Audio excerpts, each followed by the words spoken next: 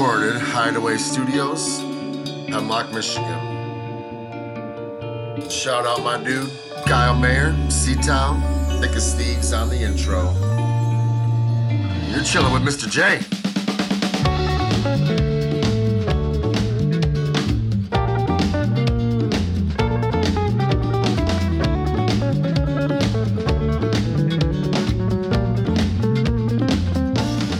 What is up? Yes! This is Chillin' with Mr. J. I'm Mr. J. With going from where I thought I always wanted to be, with the biggest job to date for Mr. J's Catering, and booked up for all of 2020 pretty much, to basically 2 months of postponements and cancellations. It's hard. So with a lot of time on my hands, and also thinking how the fuck did I end up here? I just started talking into my laptop about my food service career, air quotes. I write some feelings, I speak some feelings, and then I edit some feelings into some sort of podcast situation.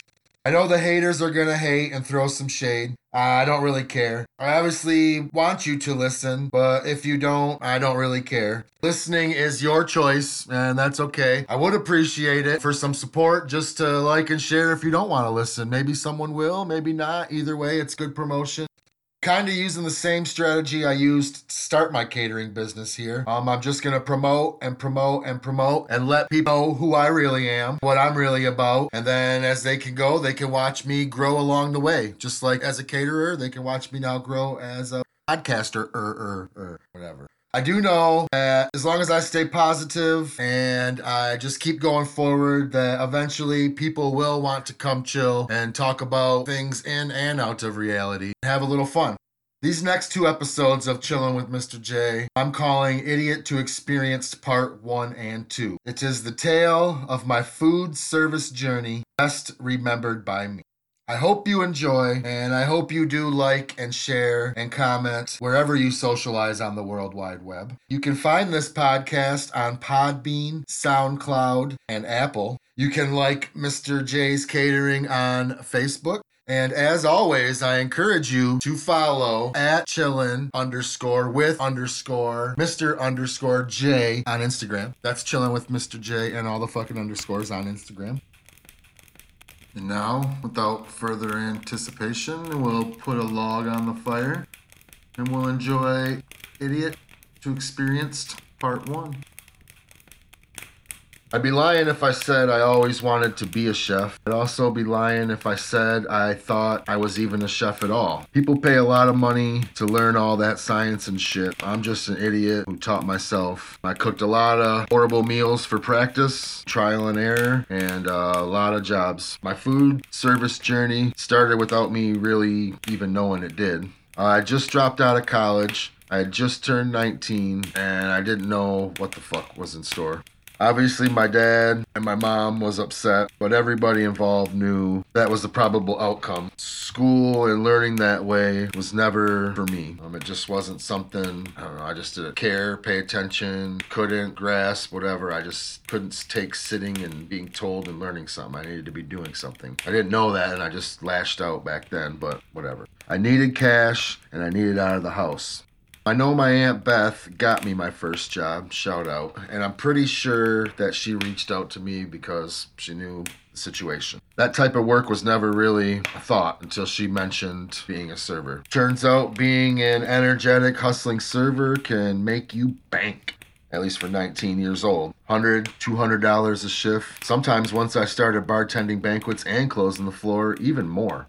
So I was making cash and moved out on my own. I didn't think that I should ever save for a portfolio or think about my future. I just thought, fuck yeah, let's party. I always did, usually do, just live in the moment. I was 19, paying rent, had money to buy weed and beer. I had a lot of older friends at work, so drinking in a bar after a shift was very common. Then one day you go in for shift and checks start bouncing, servers are pissed, shit like that. I honestly didn't know what even that meant, checks bouncing like that, but I knew it wasn't good. Wasn't too upset. The constant late nights and the constant fun was taking a toll. Money was good, I guess, for what I needed, but the parents were bugging me to find a career and look for a future and all that. And I thought the same thing. I just didn't realize that I could have been in my future at the time.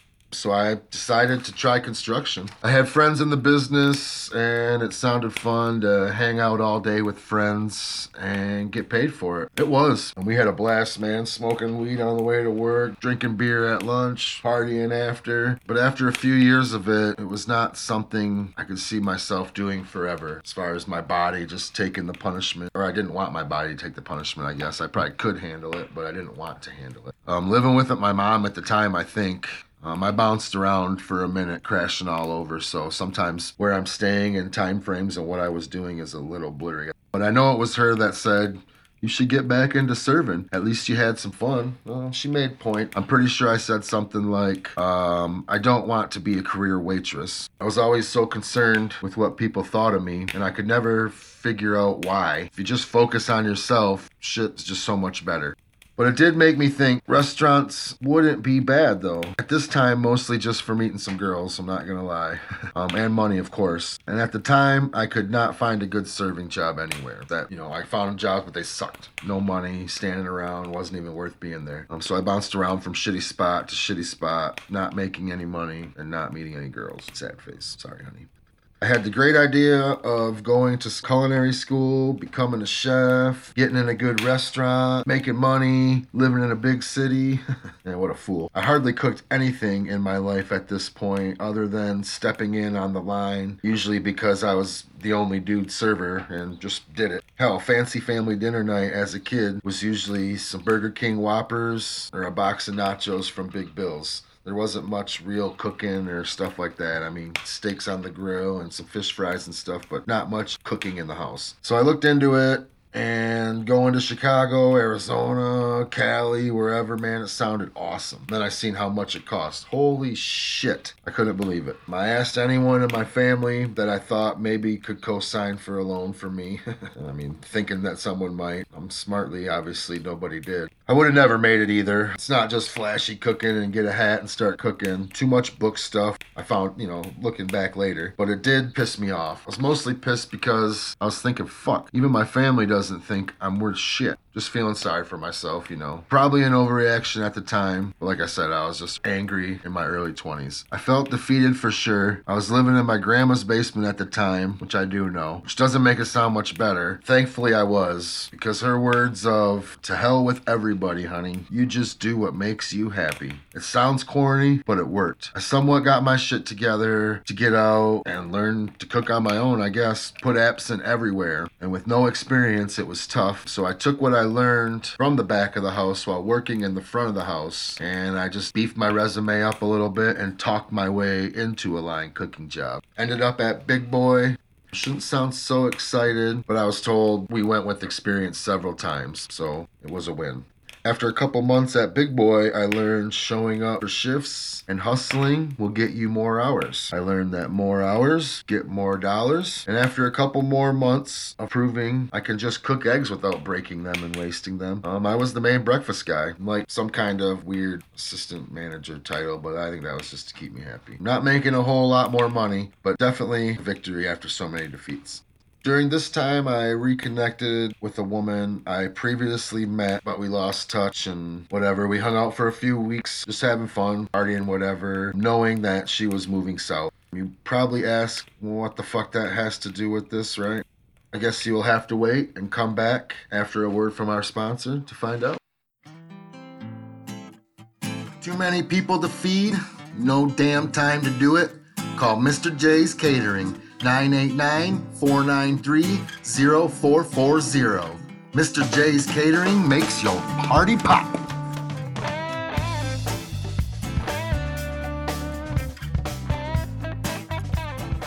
Welcome back to Chillin' with Mr. J. So, girl I met moves to South Carolina, whatever, right? That's what I thought. Turns out we kept in contact with weekly calls. That's cool. Someone that kind of knows me to talk to, whatever. Turned into a couple holiday visits for her back to Michigan. Then talk of me just wanting to move to warmer weather because it was winter time and it was nice there while we were talking. To me, actually moving to South Carolina. Why not, right? I worked in restaurants and they're all over, so it shouldn't be hard finding a job. So I said, Mr. this and that and wanted to be, let's move together. I thought I felt that then. Looking back, I don't think that was the case. I did not want to move with the girl. I moved because I thought I needed to get out of Michigan. This seemed like a golden opportunity to learn some down south cooking. Even if I didn't relocate permanently, it would be fun, different, and would definitely look good on a resume if I came back with the reference letter. Flying in and driving in, feeling like I was about to get the change I needed. It was definitely going to change me, all right. So many restaurants, so many places, and lots of people. I didn't know where to start. It honestly felt like vacation, but honeymoon was quickly ending. I needed a job ASAP anyway. I found a friend of that friend I met down there to help make a resume. She was like a business professional or office professional or something. So she knew how to word a resume and make it sound a lot better than it really was. Add a few things, whatever, get a job. I knew if I could get an interview, I could talk myself into a job. I knew that much. I knew if I get a job, I would be able to move up quickly because I will just work harder and work more and just get more hours. Simple science there. I took resumes to every restaurant up and down the highway. I can't remember which highway it is, but it's in Bluffton, South Carolina, which is right off Hilton Head Island. And at this time, the town, it was growing, booming, big town, like everywhere in the country, with families and subdivisions for the families and schools and tons of restaurants and bars and shit. At first, I didn't get any calls or interviews, and I was like, man, I took resumes, applications all over. What's happening? I was getting a little worried, and the same friends tells me, are you talking to people there or just dropping it off? I said, I talk to who I drop it off to. I don't push the issue or whatever, usually a bartender, a hostess, or a server or something. She says, you gotta go back out and you gotta talk to management and you gotta make an impression. Sounds like work, but they'll remember you, you get an interview, and that's what you say you need. So this strategy does get me some interviews, but no jobs with any promising leads other than a few hours to start with shit money. I'm honestly not sure what now. So we're pretty much just drinking in the apartment complex. One day we're out and there's flyers on all the cars and it's a barbecue chain opening up a restaurant and they're advertising on the spot interviews. I needed money now. I figure, what the hell, man? New place, they need to hire a lot of people. I could at least get a job coming up soon, worst case. I show up at this thing to about, probably 75 people lined up in front of a semi-truck box in the parking lot next to the newly built restaurant. I'm thinking, how the fuck can I make myself stand out in this situation? Waiting in line for a couple hours, all I could come up with was just be energetic, be myself, and just talk them into wanting you. Pretty simple, I guess. I don't know. They want to hire people. I want to seem like I want to work there. Seems like it should work. Turns out being myself is just a cocky motherfucker that works harder than everybody just while constantly running my well. Go figure, right? When I got up there, I got to sit down with the GM and I just straight up told him, I will start wherever I need to get a job to become one of your most reliable assets. Whenever you feel this isn't the case, fire me on the spot. No lie, that's it. I was just sick of sitting there. He seemed like he was sick of sitting there and appreciated me not wasting his time. So, I was one of the last ones there. I showed up late, obviously, to be in line because I was hammered the night before. But for whatever reason, it worked out. And he instantly stuck my name on the big-ass board of pictures for back of the house and said, I guess we'll see. I think part of the reason they wanted to hire me was just because I was the only person that seemed like in line that wasn't from the South. And although I already never realized it myself, my accent was super funny to them. When we started, all the guys in the back of the house, whenever I showed up, would always be like, oh shit, here comes that Bappa from the North. I don't know why they always call me Bappa. I still don't really know what the fuck it means. It could mean cocky prick, asshole, white boy. I don't know what it means, but I'll never probably know now. We definitely do sound different when you're the only one you notice it. What's different also is our work ethics. I've had the management tell me there, you just work harder coming from the North because in the South, it's just a more laid back atmosphere. You know what I mean? So a little hustle goes a long way. I started off literally just buttering bread for dinner service. There were so many people they hired to start. It was crazy. There's actually two people. They each had a flat top that just buttered bread because there was so many people coming into this restaurant. I guess that's just how you weed people out. You just hire a bunch and skim it off from there when you have capital to start with, and you can do that, I guess. It was so simple, just buttering bread, that I would talk so much shit and keep tally of how much more bread I was buttering and grilling than everyone. Like I said, I guess it was just being my fucking arrogant self.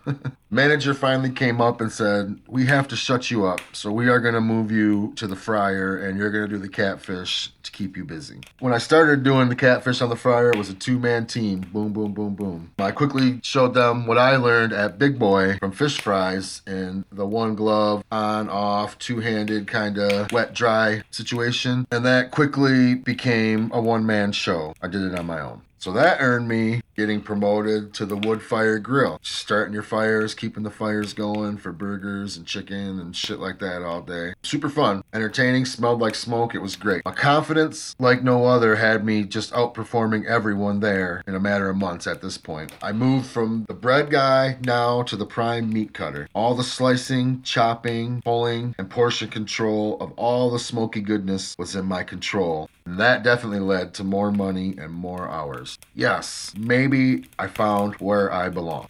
Meat cutter was a challenge for a few weeks. It was constant pressure, constant people, numbers going through your head, weights, techniques on all the different kind of meats, to learn for a guy that's never done it. Once I got over the hump, I would constantly get yelled at for not using the scale. I remember that. Just trying to be quicker and do better and be better. Always. That's my only goal, is always just try to be better. Even if you don't, you always try. I would always say, "Come weigh it. It's on. Come on. Come weigh it." Whatever. It was always on weight, but they still always made me scale it. I felt that scaling it slowed me down. This is where my arrogant side of Mr. J's comes from. I felt like I could out-hustle anybody, 12, 16-hour shifts like it was nothing. I was basically homeless and in constant harassment by previous, air quotes, roommate to get out of town. But like I said, that's a whole nother episode. So all I had was time, and the cost of living was so high, it was crazy. I eventually talked my way into getting into the pit to unload, load the smoker every morning at 5 a.m. because I was just reliable and could show up no matter what situation I was in the night before. It's fucking awesome, man. I was partying, working, learning, felt like I was growing. Putting giant chunks of meat, half chickens, big old butts, ribs, sausages, fire. It was all amazing, really. It was where I started to learn how to really cook and also love to do it. The pit was the top spot other than management. The whole process relied on you doing your job correctly. I was working all day, mostly every day, and learning so much. My home situation was not the best. I was living in hotels. That was very costly. So it was only a matter of time for something bad to happen. But work-wise, I was feeling good. I out-hustled and could just work longer without complaining than everybody. Such a huge factor in just learning the process behind actually cooking meat, not just doing char burgers and deep frying shit. The restaurant was brand new and town was growing fast. Place was slamming at least 5 days a week, if not 7. I mean, crazy. Hundreds of chickens, hundreds of racks of ribs, even more pork butts, plus briskets, sausage, hams. I'm sure I'm forgetting something. Thousands of pounds of meat daily. When I started in the pit, it was the pit boss, a morning, a swing, a night shift. So 4 guys. I was the AM guy because I showed up. Shit, sometimes I never left. I would just nap on the bench by the wood stack in the back. Not sure why. They loved me just for loving it. They didn't care what I did. Hot, humid, smoky. Fuck, it was awesome, man. It's weird, but I felt respected in the pit for the first time doing anything out of life. You know what I mean? It just was a top spot. All the meat for the whole place, thousands and thousands of dollars, was in my hands. It was I just felt powerful, I guess. Weird, I know. It's the small victories in life. By the end of my run, it was just me, a manager that was new, the pit boss had to go open another restaurant, and the nighttime guy were left. So there was 3 of us. Once you prove that you'll work as hard as you possibly can, they're just going to do that to you. So I just was there, man. It's crazy. I paid so much in taxes, I didn't even know about that at the time. Thought I was going to make a lot, and my checks weren't that much because there was so much overtime going away, but I needed to work. And the nighttime guy, he didn't know any English. And I obviously don't know shit for Spanish, except for 4 numbers and some bad words that I still really don't even think I know. That was a huge challenge, but I had, I'm a friendly guy, so I make lots of friends joking around, and I befriended a Spanish-speaking prep cook, and she was like our translator at shift change. Those prep cooks just worked all day. They were always there, so it worked out. My personal situation at the time was crazy to say the least. It was causing me a lot of stress, especially without nobody, none of my boys, none of my family, nobody I knew to help me handle some uneven situations, I guess. But like I said, probably a whole nother episode for that. Maybe if whatever, I don't really like talking about that. Sorry, back to topic. Like I said, working and making pretty good money, but still not good for there with the Hilton Head Island cost of living. I hung on as long as I could, and I had learned more than ever and thought maybe this was it. It was impossible for me to work with everything going on. No place to stay and hotel living draining me to zero. I had to head home. It was sad, but felt bad things were coming if I stayed. Jim and Nick's understood I could not stay at that restaurant anyways. My personal life was coming into their restaurant, but they also did not want to lose me in the company. So they offered me a job at a new store opening in Tennessee. Looking back, I should have said fuck it and went to Tennessee, but there was a couple months until they needed me to start, and I just was uncomfortable. I don't know. The whole situation there, I really missed all my people at home. I just kind of up and left Michigan when I left, and it was just needed for me to do that, but it was also just time to go back home this time. So on that note, I want to thank you for hanging in there if you are still even listening to that nonsense. It's not the most exciting story, but it is mine. My intentions are to get a chance to talk to some people that have drive, but I still need to practice talking, and talking about myself is something I'm comfortable with, so it works to extend these things a little bit. It turns out also that writing down and putting together words about my feelings and my past is very therapeutic. So worst case, when life picks up and parties hopefully continue to pop, I am at least refreshed and refocused on getting it. This was supposed to be just a 20-minute podcast, but turns out once I started thinking about my process of getting here, which is damn near 20 years, words just kept coming. So be sure to turn into Idiot to Experienced Part 2. And as always, I appreciate you chilling with Mr. J. And until next time, peace, love, and sanity. Keep shooting. Damn it, that didn't even hit the fucking backboard. This is the Mr. J Underground Podcast Network. Peace out.